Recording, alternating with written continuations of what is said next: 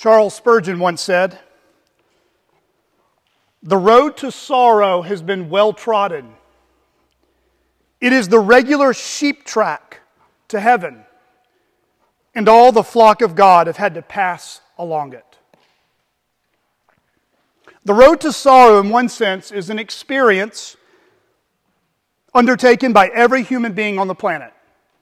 Everyone, regardless of religious beliefs, academic achievements, economic status, gender, or age, everyone will face the undesirable experiences of pain and disappointment and sorrow. Be it physical pain, mental anguish, loss of job, loss of prestige or status, relationships severed, the loss of good health, even the loss of loved ones in death, or all these above. Sorrow and suffering is known by everyone, but it is desired by no one. No wonder Job said in Job 14, verse 1, "Man who is born of a woman is few of days and full of trouble." And the famous 19th century London preacher, Mr. C.H. Spurgeon, specifically refers here to the road to sorrow as the road that has been well trodden. It has been well walked down. It has been well ridden down by the flock of God. The well-ridden regular sheep track, as he calls it, that each sheep must walk along as they make their way to heaven. Who is the flock of God that Mr. Spurgeon is referring to? It's Christ's sheep. It's Christians. Christians like many of us sitting in this building this morning. Sinners whose eyes have been opened, ears have been unplugged, hearts have been opened up to believe that Jesus is the Son of the living God and that He is the supreme master of our lives. Those who see Jesus as their Savior and the good shepherd of our souls. These are the precious adopted children of the eternal kingdom who belong to the flock of God. Sheep that belong to King Jesus. Sheep that Jesus knows personally, each by name. Mr. Spurgeon was one of those sheep. And Mr. Spurgeon was and remains well known for his fruitful ministry and for his large and expansive influence for the name of Christ, both across the pond in Europe and all around the world. An influence that greatly impacted thousands and thousands of people, both in his own generation as well as generations that have followed him, even down to today, in June of 2023. But beyond his books, sermons, magazines, orphanage, and dozens of other ministries that he and his fruitful church, his growing church produced, C.H. Spurgeon would also write clearly, frankly, and humbly about his road to sorrows, about his immense sorrow that he experienced in his own life. Whether it was from the life-altering tragedy he experienced from preaching at one event when several people were killed at the Surrey Garden Music Hall on October 19th of 1856 because of a few hecklers in the crowd that caused a stampede to kill some of his congregants, or from the heartbreaking betrayal of friends in the ministry. Some men he discipled in his own pastor's college betrayed him. Public slander from critics in London and in the surrounding newspapers, or even his own wife, Susanna, who was bedridden with health challenges for years during his ministry. And then there was his own challenges, his painful bouts with the gout and with depression. And because of his well-trodden path of suffering and sorrows, Charles Spurgeon was a man who could truly sympathize with sufferers because he knew what it was to suffer. He knew what it felt like to have moments in his life, even prolonged seasons in his life, even as a man of God, of what it meant like to be brought low, even to the very depths of inexplainable sadness. In case you're not familiar with Spurgeon's battle with depression, I'll share a sampling of quotes from his own mouth that show us that someone can be mightily used of God, like Spurgeon, and yet be very weak and human, like us. If you'd like to read more about his battle with depression, some of these quotes kind of stimulate your interest. You could read Zach Eswine's short book, Spurgeon's Sorrows. Zach Eswine, Spurgeon's Sorrows. Or you can read his larger volume of lectures to my students, the chapter entitled The Minister's Fainting Fits. Listen to what he says. Quote, I am the subject of depressions of spirit, so fearful that I hope none of you ever get to such extremes of wretchedness as I do. Another time he said, we very speedily care for bodily diseases. They are too painful to let us slumber in silence, and they so soon will urge us to seek a physician or a surgeon for our healing. Oh, if we were as much alive to the more serious wounds of our inner man. And again, personally, I know that there is nothing on earth that the human frame can suffer to be compared with the despondency and prostration of mind. In a very graphic way, listen to what he said, quote, the mind can descend far lower than the body, for in it there are bottomless pits. The flesh can bear only a certain number of wounds and no more, but the soul can bleed in 10,000 ways and die over and over again each hour. Brothers and sisters, how about you? Do you resonate in any way with Mr. Spurgeon? Have you ever experienced a prolonged melancholy? As if the sun is shining on everyone else's life, but a cloud of despair follows you like a shadow you can't shake. What sorrows has our Good Shepherd led you to and through on the road to heaven so far? Are you at a low time in your life spiritually right now? Do you feel like everything is dark and you are spiritually dry as a bone? If you are, or you're trying to help someone who is, what is our hope then? What's the answer? What are we truly hoping will change that will bring us peace and joy? What must we place our hope in, even when life's unhappy business comes storming our way?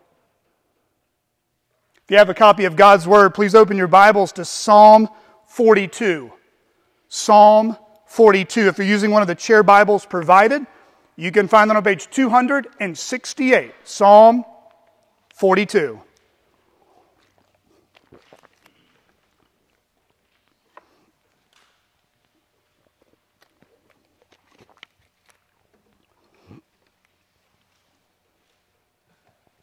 Psalm 42. To the choir master, a maskil of the sons of Korah. As a deer pants for flowing streams, so pants my soul for you, O God. My soul thirsts for God, for the living God. When shall I come and appear before God? My tears have been my food day and night, while they say to me all the day long, where is your God? These things I remember as I pour out my soul. How I would go with the throng and lead them in procession to the house of God with glad shouts and songs of praise, a multitude keeping festival. Why are you cast down, O my soul? And why are you in turmoil within me? Hope in God, for I shall again praise Him, my salvation and my God. My soul is cast down within me, therefore I remember you. from the land of Jordan and of Hermon and from Mount Mizar. Deep calls to deep at the roar of your waterfalls. All your breakers and your waves have gone over me. By day the Lord commands his steadfast love, and at night his song is with me, a prayer to the God of my life. I say to God, my rock, why have you forgotten me? Why do I go mourning because of the oppression of the enemy?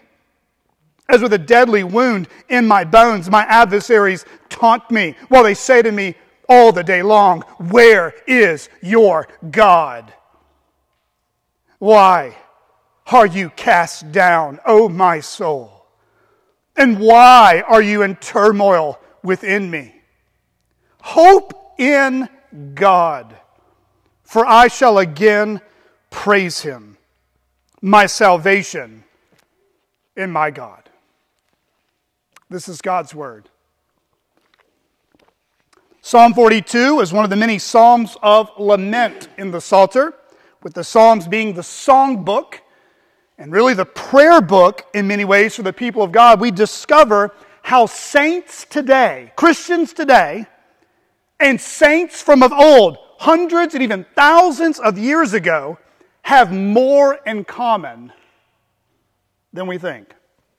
We have more in common with what it is to experience the roller coaster of ups and downs with our faith in God. And Psalm 42 is one of those psalms that touches on this all too common reality that is very real and very personal. One helpful point to note, Psalm 42 and Psalm 43 together have been considered one psalm by many, seeing that the same themes show up in both Psalms. In fact, you'll even see the same verse refrain recur in both Psalms. So look briefly with me. Psalm 42, verse 5.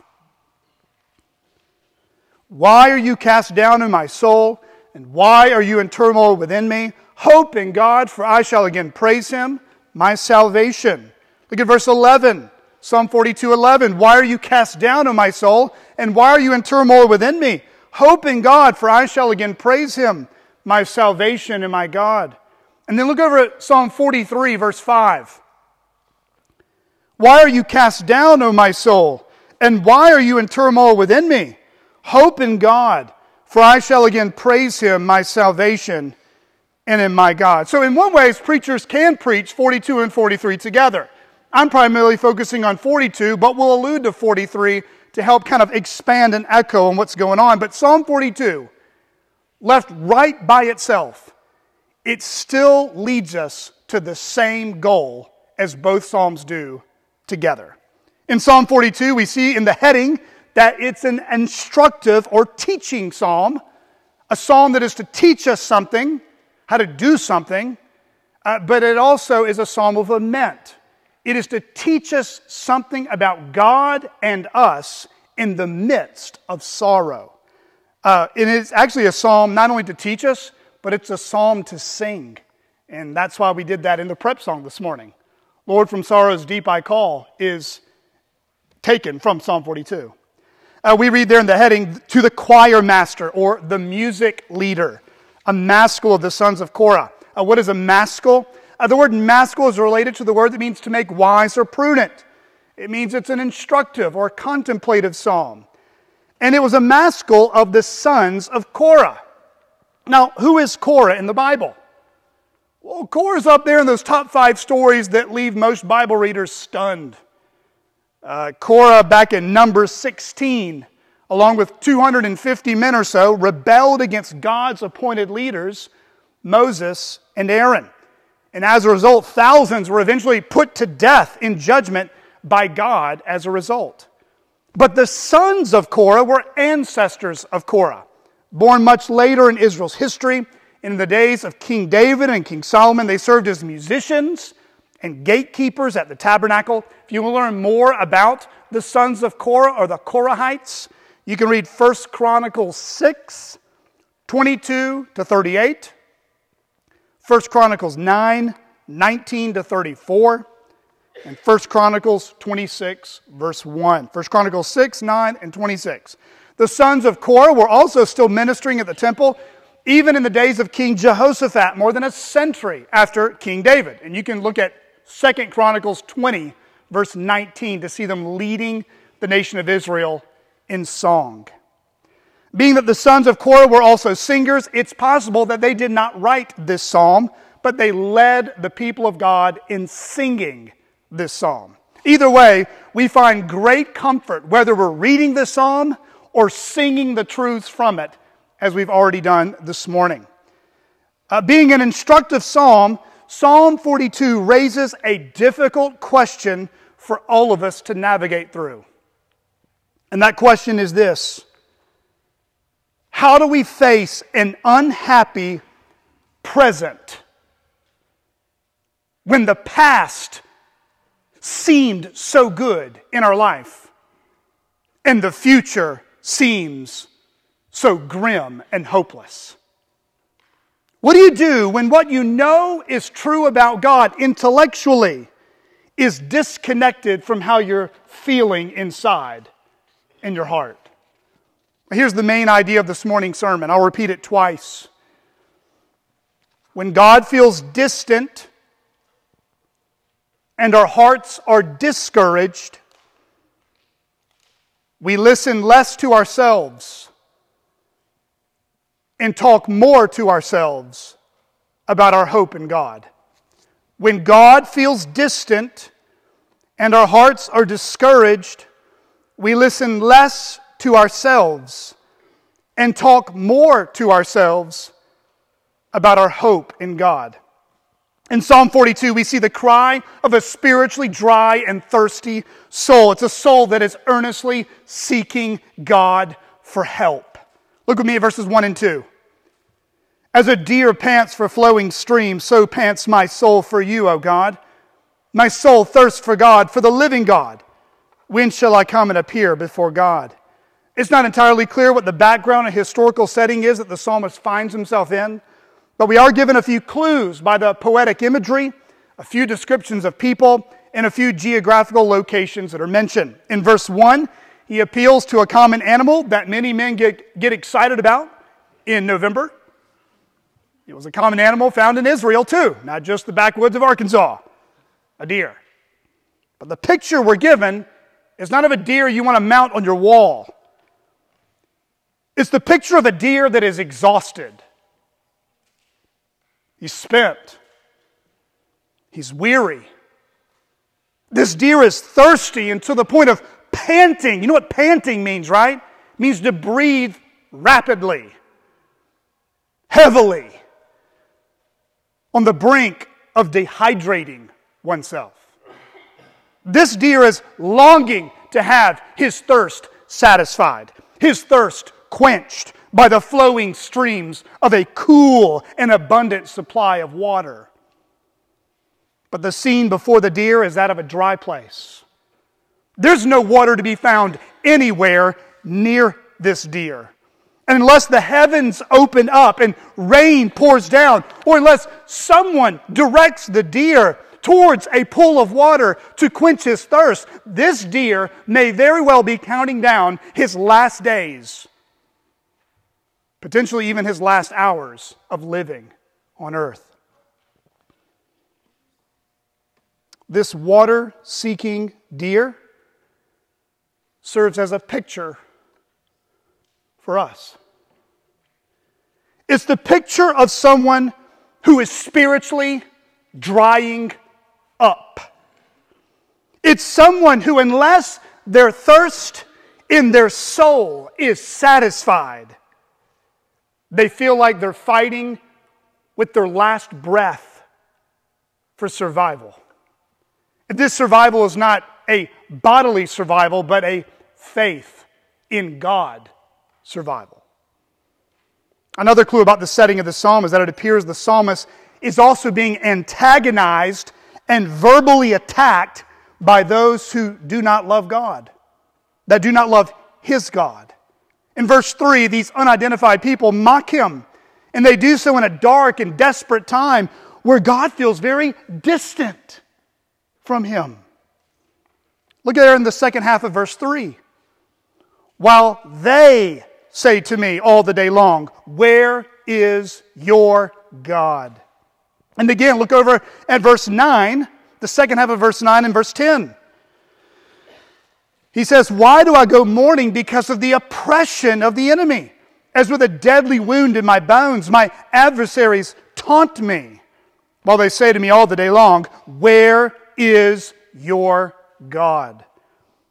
Again, Psalm 42 and Psalm 43 are generally said to be written by the same person, referring to the same theme. Look over in Psalm 43. Look at Psalm 43, verses 1 and 2. He says, vindicate me, O God, and defend my cause against an ungodly people, from the deceitful and unjust man. Deliver me, for you are the God in whom I take refuge. Why have you rejected me? Why do I go about mourning? Because of the oppression of the enemy. Whoever these people are, they are enemies of God. Regardless of whatever they profess to believe or whatever religious affiliation they say they have, these people show by the fruit of their speech, they do not fear God. They don't know Him. They're spiritually dead towards the living God. Friends, sometimes somebody will tell you, you can't judge me. You can't judge a book by its cover. You're right, but Jesus said, you will know a tree by its fruit. We're not the final judge of anyone's soul, but Jesus did tell us, hey, here's a heads up. You want to know who belongs to me? Look at the overflow of their mouth. From out of the heart, the mouth speaks. And these people, they use their mouths to oppress. They use their mouths to persecute. They use their tongues to deceive, lie, harm, and slander people. Innocent people. And because they are callous, they don't have any feeling anymore of right and wrong. They're cold-hearted. They just don't care. Lacking compassion and lacking love for the people of God, they look at their discouragements and they take advantage of it. When they're weary, when they're tired, just like the spiritual dry soul of the psalmist is. And then they go after them. Right when they're weak, right when they're vulnerable, they dogpile more shame, more false blame, and more pain on top of them. Friends, this is the definition of verbal abuse. It's when we use words to beat people down. It's dehumanizing. These men, whoever they were verbal bullies. And we recognize that by the speech in their life. They, in essence, add to the weariness the psalmist is already experiencing through relentless words of discouragement and demeaning language. All day long, it says. A steady stream of false accusations and hateful speech. An endless text thread with words that mock his faith, mock his character, and mock his God. Did you notice there in verse 3? All day long. They don't stop. They shout in the psalmist's ear, where is your God? I remember counseling a woman one time who's in a deeply troubled marriage.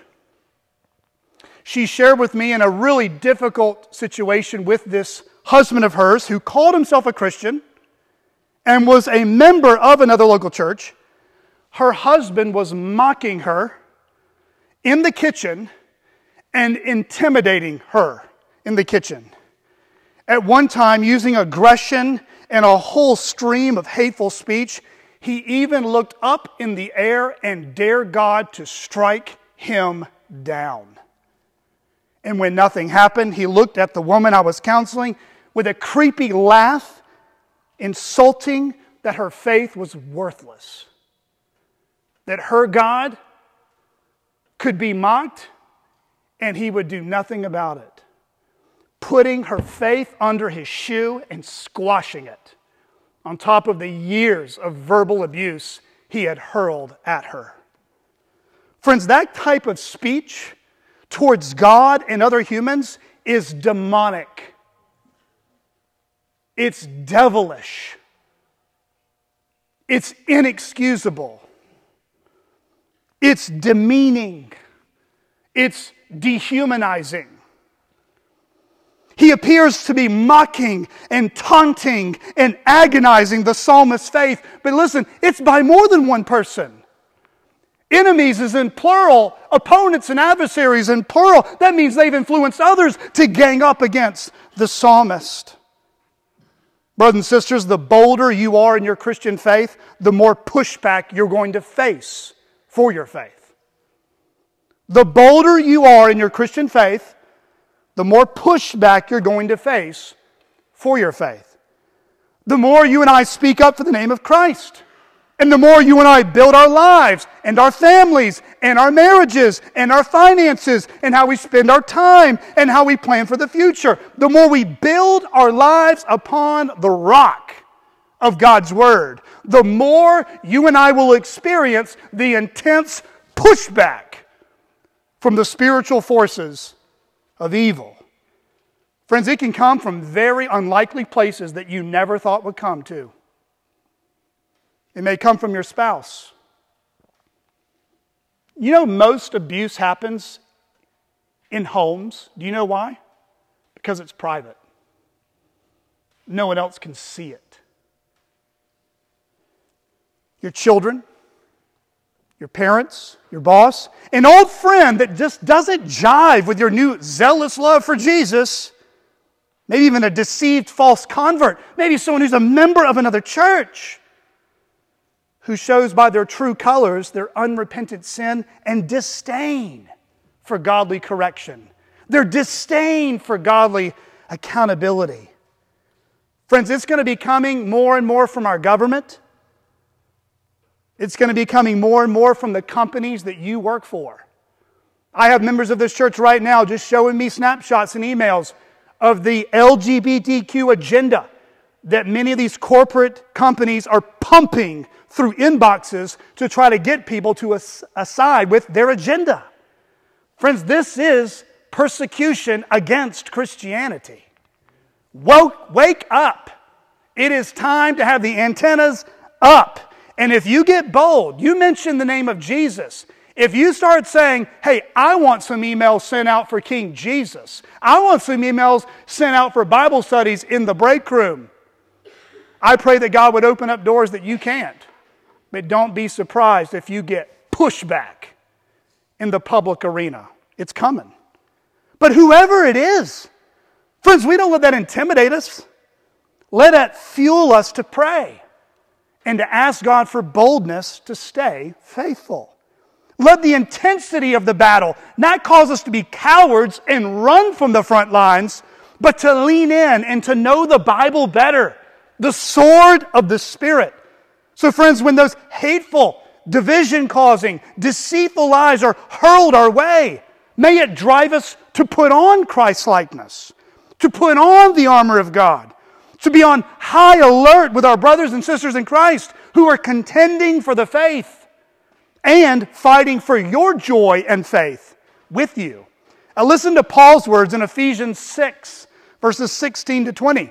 He says this, in all circumstances, take up the shield of faith, with which you can extinguish all the flaming darts of the evil one, and take the helmet of salvation and the sword of the Spirit, which is the Word of God, praying at all times in the Spirit with all prayer and supplication. To that end, keep alert with all perseverance, making supplication for all the saints, and also for me, that words may be given to me in opening my mouth boldly to proclaim the mystery of the gospel, for which I am an ambassador in chains, that I may declare it boldly as I ought to speak. Friends, spiritual warfare is real. It's not a fairy tale. It's more real than you and I sitting in these chairs this morning. Friends, we need the armor of God. We need to put on Christ's likeness. The Lord will fight our battles, and He will use His people and work through His people to contend for the faith. Friends, we've already got the winner on our side. Let's act like it. Let's stand firm and know that Jesus is, will continue, and will build His church. But the psalmist describes another clue that helps us grasp a little bit of why he felt distant from God. Look at verse 6. Look at verse 6. He says, "My soul is cast down within me, therefore I remember you from the land of Jordan and Hermon, from Mount Mizar." Mount Hermon is referring to a mountain range in Israel, about 170 miles north of Jerusalem, and about 70 miles north of Galilee. Mount Hermon, the highest peak, is over 9,000 square feet above sea level. Mount Mizar, most likely referred to a specific peak in the Hermon range. And of course, the land of Jordan is referring to the land just north of the Jordan River. The significance mentioning these locations is that the psalmist finds himself at a long distance from Jerusalem, where the temple was located, where the house of God is what the temple is often referred to back even in verse 4. The temple, or the house of God, was the pinnacle physical structure that God called His Old Covenant people to draw near to. In fact, 3 times a year, the annual feast of the Jewish people, the Feast of Unleavened Bread, the Feast of Weeks, and the Feast of Booths. It was unique times in Israel's, you might say, church calendar to come to Jerusalem and to behold through sacrifices, offerings, and feast the very Shekinah glory, the presence of God among them. And this is what is breaking the heart of the psalmist. This is why he's crying out. He's panting. He's longing. He's thirsting for. He's thirsting for the presence of God. He's thirsting to be near his God. He's longing to be singing that new song with joy and gladness and thanksgiving that would often accompany these feast weeks. He's yearning deep down inside to be happy and joyful in God and with God once again. Have you been there yet? Have you gone away in that secret place? As Jesus refers to that secret room, Matthew 6, or to go off in solitude, just simply seeking the Lord. You see, the psalmist is desperate, but you know what the psalmist got right? He was desperate for the right person. Who does the psalmist want to be near to and know more than anyone else in his life? He wants to be near the presence of God, His Maker, His refuge. He's the fountain of living waters. As a deer pants for flowing streams, so pants my soul for you, O God. My soul thirsts for God, for the living God. When shall I come and appear before God? Fellow Christian, would others say that God is the one your heart is most poured out towards? Would others say that your relationship with God is the most obviously important relationship in your life? Would others say that the God-man, Jesus in all His glory, is the object of our affections? He is the object of our cries, our prayers. He's the very motivation for living and pursuing anything in this life. Or is it something or someone else that has caught our heart? Thomas Manton once said, "Enjoying fellowship with Christ is the goal of all our effort. To serve God is one thing, but to seek Him is another. To serve God is to make Him the object of worship. To seek God is to make Him the end of worship. There are many who hover about the palace that do not speak with the prince. Beloved, Psalm 42 is the cry of someone who genuinely loves God. They don't just want to serve God, though that's good. They don't just want to be counted amongst God's people in the crowd, though that's useful and good too. They want to seek Him. They want to know Him. Psalm 42 is the cry of someone who doesn't only want to be busy in church activities. They want to commune and sit at the feet of Jesus, who is ordering the universe by the word of His power. Oh, brothers and sisters, one of the ways that we try to get every new member in the right mentality, as I say this in the membership class over and over again. The greatest thing you can offer this church is not your gifts and service.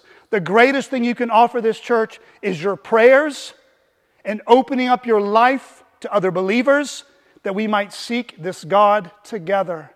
We can be busy in church activities and be dying in Christ on the inside. Oh, friends, pray for every member of this church, especially those, including your pastor and elders and deacons and teachers, that we don't get so busy spending ourselves for people if we're not first drinking down from the fountain of life ourselves. Friends, we can forsake our first love and still outwardly be looking faithful to Jesus, and we don't want that. Friends, the psalmist here, in the midst of seeking God, he's also acknowledging he's spiritually depressed. He's dehydrated. God feels distant. God feels removed. God feels absent. Look with me at verses 3 and 4. Notice what he says. My tears have been my food day and night, while they say to me all the day long, where is your God? Verse 4, these things I remember as I pour out my soul. How I will go with the throng and lead them in the procession to the house of God with glad shouts and songs of praise, a multitude keeping festival. Here the psalmist recounts of good days gone by. A different year back in the day of his life. A different chapter in the book of his life on his journey towards heaven. It was like looking at a photo album for us. If you're like 35 or older, you know those big, gigantic books we used to look at and cherish pictures. All the young people, you don't know what that is? You pull out a smartphone and Google tells you what happened 3 years ago. Regardless, we look at pictures and we see ourselves smiling, happy. Maybe in a time in our life we were doing well spiritually. And then it hits us like a ton of bricks. Why were those days so much better than they are now? Friends, is that where you find yourself today? Is nostalgia your middle name? Is longing for the past like a movie that keeps replaying in your mind over and over and over again? Is that what your thought patterns have been like lately? Wishing you could relive the past? Wish you could freeze a moment in time and never leave it? Do you find yourself wishing to go back to a certain place with certain people at a certain stage in your life when life just seems so much better than it does right now? That's where the psalmist here finds himself. Those were wonderful days, days where his joy in God was overflowing, the praise of God was on his lips, the worship of God was the end of all he did, and he wasn't secluded or isolated either. He was with the people of God, worshiping and fellowshipping in the presence of God. The psalmist was close with his God, and life was good with his God. But notice he says this, these things I remember. these things I recall, these memories of much better days spiritually in my relationship with God, they're all in the past now. And now we return back to that threefold refrain again. Why are you cast down, O my soul? Why are you in turmoil within me? Why are you cast down, O my soul? Why are you in turmoil within me? Why are you cast down, O my soul? And why are you turmoil within me? Friends, if you're taking notes, I want to raise two questions and then walk us through the passage again to see how Psalm 42 would answer them. I know I'm sweating profusely. This reminds me of an outdoor tent revival when I was 13. I'm reliving my teen years. If you want to hit a fan or do some hallelujahs and amens, it'll remind me of South Georgia. I told you I was Southern. Moving on. Question number 1. What are signs or symptoms of being diagnosed with spiritual depression? What are signs or symptoms of being diagnosed with spiritual depression? Question number 2. What is the treatment and cure for those experiencing spiritual depression? What are the treatment and cure for those experiencing spiritual depression? Question number 1, what are the signs and symptoms of being diagnosed, if you will, with spiritual depression? Sign number 1, a spiritually dehydrated soul. A spiritually dehydrated soul. Notice there in the two verses, how the psalmist alludes primarily to the core of his issues, to his spiritual life with God. Look at me again, verses 1 and 2. As a deer pants for flowing streams, so my soul for you, O God. My soul thirsts for God. When he says my soul, he's referring to his very being, his existence as a living human creature. In the Hebrew Scriptures, different than the Greek writings and Greek understanding of the soul and the body, the word for soul is nephesh. It's the same word used for describing the first man, Adam, when God brought him into existence. Listen to Genesis 2, verse 7. Then the Lord God formed the man of dust from the ground and breathed into his nostrils the breath of life. And the man became a nephesh, a living creature, often translated soul.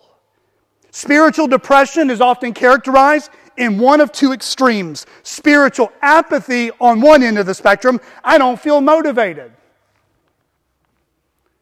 I just don't really care all that much right now about seeking and knowing, even obeying the Lord. But on the other end of the spectrum, it could be immense sadness, even fear of not feeling close to God anymore at all. That's why in verses 6 and 7, he's watching in the psalm rushing waters from Mount Hermon pouring off into the Jordan River, and the river is speaking a sermon that gives him a picture of what's going on inside his soul. In verses 1 to 5, he is dry as a desert. In the last half of the psalm, he is drowning on the inside. Look at me at verses 6 and 7. My soul is cast down within me. Therefore I remember you from the land of Jordan and of Hermon, from Mount Mizar. Deep calls to deep at the roar of your waterfalls. All your breakers and your waves have gone over me.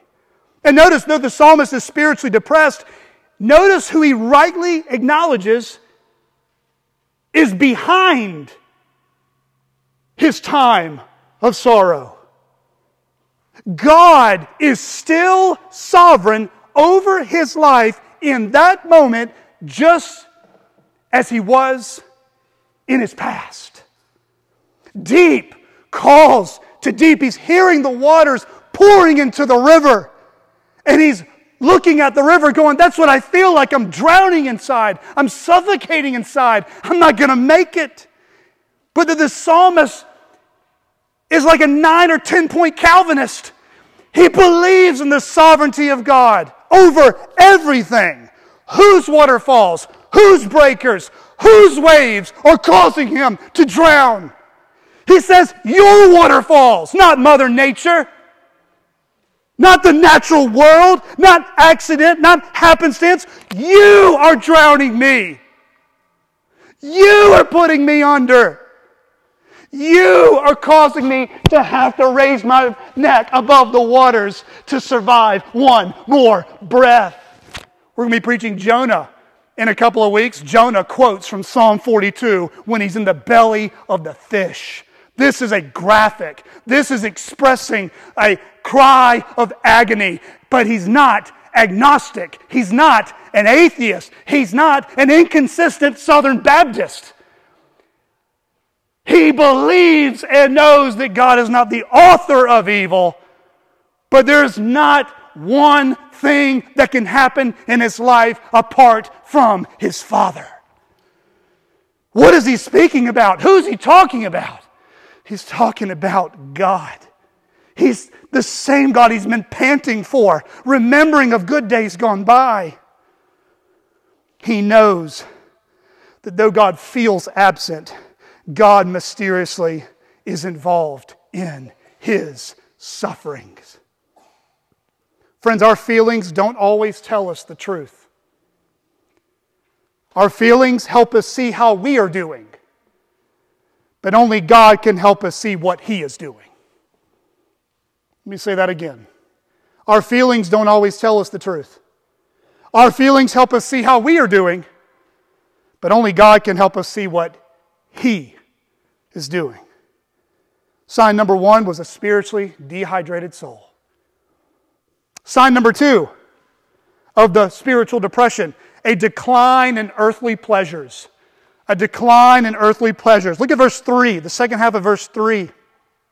My tears have been my food day and night. The psalmist humbly acknowledges that though his spiritual life was certainly dry and drowning, his physical body, we are embodied souls, by the way. We have to acknowledge both. We are spiritual beings in a real, fully complex human body. And by the way, when we're glorified in heaven, we will have a real, glorified human body. But here, his spiritual depression is affecting his bodily health. When he got depressed, he didn't eat. Food was no longer a pleasure. Instead of spending his days putting food to his face and his mouth, the only thing that was flooding his face was his tears. And this is not uncommon for people who experience varying degrees or bouts with depression. Other common symptoms, physicians know this, I've known this. Depression has been a part of my life at various seasons. 6 other common symptoms, Christian or non-Christian alike, how depression can touch our bodies. Number 1, weight loss or weight gain. Weight loss or weight gain. Some of us lose our appetites and don't care to eat at all. Others of us comfort ourselves by eating and craving unhealthy foods when we're sad or depressed. Second common bodily sign is sleep disturbance. Sleep disturbance. Having trouble falling asleep, waking up at night around 2 or 3 in the morning, staring at the ceiling, having your thoughts flooded with anxiety or hopelessness. For some, it's excessive sleep, sleeping way beyond what your normal body needs because you don't want to get out of bed and face another day's pain again. Number 3, there's fatigue, loss of energy, and lethargy. Fatigue, loss of energy, and lethargy. Some of the simplest tasks that you used to do without thinking can sometimes feel nearly impossible during depression. Answering the phone, taking care of personal hygiene, responding to texts, checking the mail, and the list goes on and on. Number 4, agitation, restlessness, anxiety, and irritability. Agitation, restlessness, anxiety, and irritability. Irrational worry and feeling that something awful will happen are often following you around every week, if not every day. Sometimes those with perfectionistic tendencies get tied up in extreme knots, always feeling like they're walking on a tightrope, where that if you don't prove yourself or if you let others down, you'll be a total failure in life. 5th feelings of worthlessness and unreasonable guilt. Feelings of worthlessness and unreasonable guilt. Everything in the world is seen through a dark and pessimistic lens. You see yourself as useless, life feels meaningless, the future feels hopeless. And number 6, thoughts of suicide. Thoughts of suicide. For some, the darkness can so plague their focus in life, they don't see the point of living anymore. Both Moses in Numbers 11, Elijah, 1 Kings 19, and Job in a variety of places in his long story, all faced painful moments in their life where they thought it would be better to be dead than alive. None of them took their own life, but they often wished God would take it for them. Even the Apostle Paul, who wrote vast majorities of the New Testament, at one point in his suffering literally said, 2 Corinthians 1:8, despaired of life itself. Paul knew what it was like.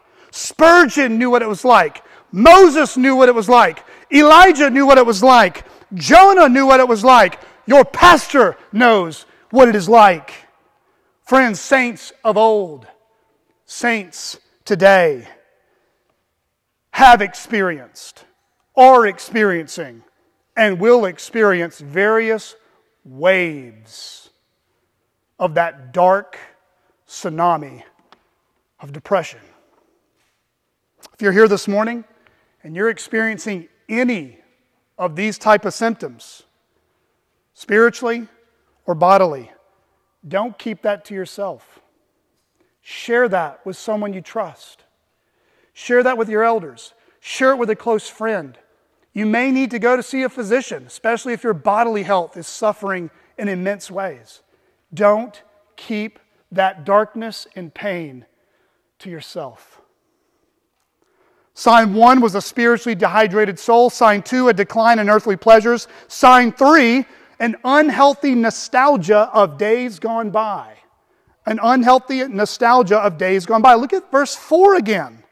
In verse 4, this is very revealing. He says, these things I remember, bringing up the past. As I pour out my soul, how will we go with the throng and lead them in procession to the house of God with loud shouts and songs of praise, a multitude keeping festival. And this is someone who's remembering a mountaintop experience in his life with God. And this is what it feels like even in a smaller way, where Sundays you feel full and built up and encouraged, and then you wake up on Monday going, I felt like a train hit me, Pastor. Where did Sunday go? I said, welcome to the real Christian life. God sometimes pours out the showers to fill our soul on Sunday so that we're wanting it even more next Sunday. That's why you need the local church. That's why I need the local church. And friends, nothing forbids us from gathering every day of the week. I can't preach that many sermons right now, but we can encourage each other. Pray for one another. But friends, one of the things that you find that comes up in depression, and even the psalmist here does, is that sometimes we can be stuck living in the past. Even trying to relive really good moments. I mean, verse 4, he's talking about revival. He's talking about public worship. He's talking about a sweet season in his life. J.I. Packer once said this, though, live in the present moment. Daydreaming and indulgence of nostalgia are unhappy habits, making for unrealism and discontent. Friends, if you're trying to help someone who feels stuck in the past, or they're replaying a sweet season of their life they wish they could come back, listen carefully. Tell them to thank God for that chapter in their life, but help them put their focus on what God has before them right now. Friends, when we are coming alongside loved ones, we should be good listeners, but pay attention to the story. People who are caught up in some bout with depression have a false narrative going on in their life. They find themselves at some part in the story and they feel stuck. They need to be helped to see a bigger story of what God is doing in our past, present, and in the future. Sign number 4, a painful cycle of perplexing why questions. A painful cycle of perplexing why questions. Did you notice the multiple times the psalmist raises a cry in the form of a question? He says, verse 2, when? Verse 3 and 10, where? Verse 5, 9, and 11, why? When will I sense God's loving presence again? Where is God in my suffering? Why am I so sad? What is wrong with me? Friends, have you been there? Do you ask those questions? Well, those are the questions that the saints of old ask. God is not intimidated by our what, when, why, or even how long questions. His people have been asking it for a very long time, and He knows how to answer them perfectly in His own way. Again, Spurgeon is such a wonderful example. He's a dear brother. Though he dead, his faith still speaks to me. Spurgeon would write volumes over his own depression, taking Psalm 42 as one of many of them. And Spurgeon, though he had an amazing pen and amazing speaking ability, listen to how he described depression in his own life and from those who he counseled. He said it was like those who traverse the howling desert. We endure winters. We are bruised as a cluster, trodden in the winepress. We enter the foggy day amidst storms like those caught in a hurricane. The waters roll continually, wave upon wave. Does that sound familiar? Over the tops of us. We are like those haunted with dread in the dark dungeon or sitting in a chimney corner under an accumulation of pains, weaknesses, and sorrows. We sit in darkness like one who is chilled and benumbed and over whom death is slowly creeping. We are as a panting warrior, poor fainting soldiers crying out for relief from the long fight of affliction. So if that's where you might be this morning, or you're trying to help someone who is, what do we do? What did Spurgeon do? What did the psalmist do? What would God have us do? Treatment step number 1. What is the treatment and cure? Treatment step number 1. It begins with an honest and transparent confession to God. It begins with an honest and transparent confession to God. The whole psalm is bookended with his soul crying out to God. John Bunyan once said, sincerity opens its heart to God and tells Him the case plainly. True prayer feels, sighs, groans, and bubbles out of the heart as some heavy burden lies upon it, or some sweet sense of mercy received is appreciated. Oh, the heat, strength, life, vigor, and affection that is in true prayer. It begins with talking and crying out to God. Treatment step number 2. Make an honest and transparent confession to godly friends about how you're really doing. We need to be honest with God. But remember, Psalm 42 was publicly read and sung. We know how the psalmist was doing. He's not eating, verse 3. He's living in the past. He's stuck at a moment in time he can't get his mind out of, verse 4. He's experienced pain and distress from ungodly people who are verbally assaulting, verbally abusing, verbally demeaning him. Verse 9. Friend, one of the ways that God gets us back up on our feet again is by leaning on Him and leaning on one another.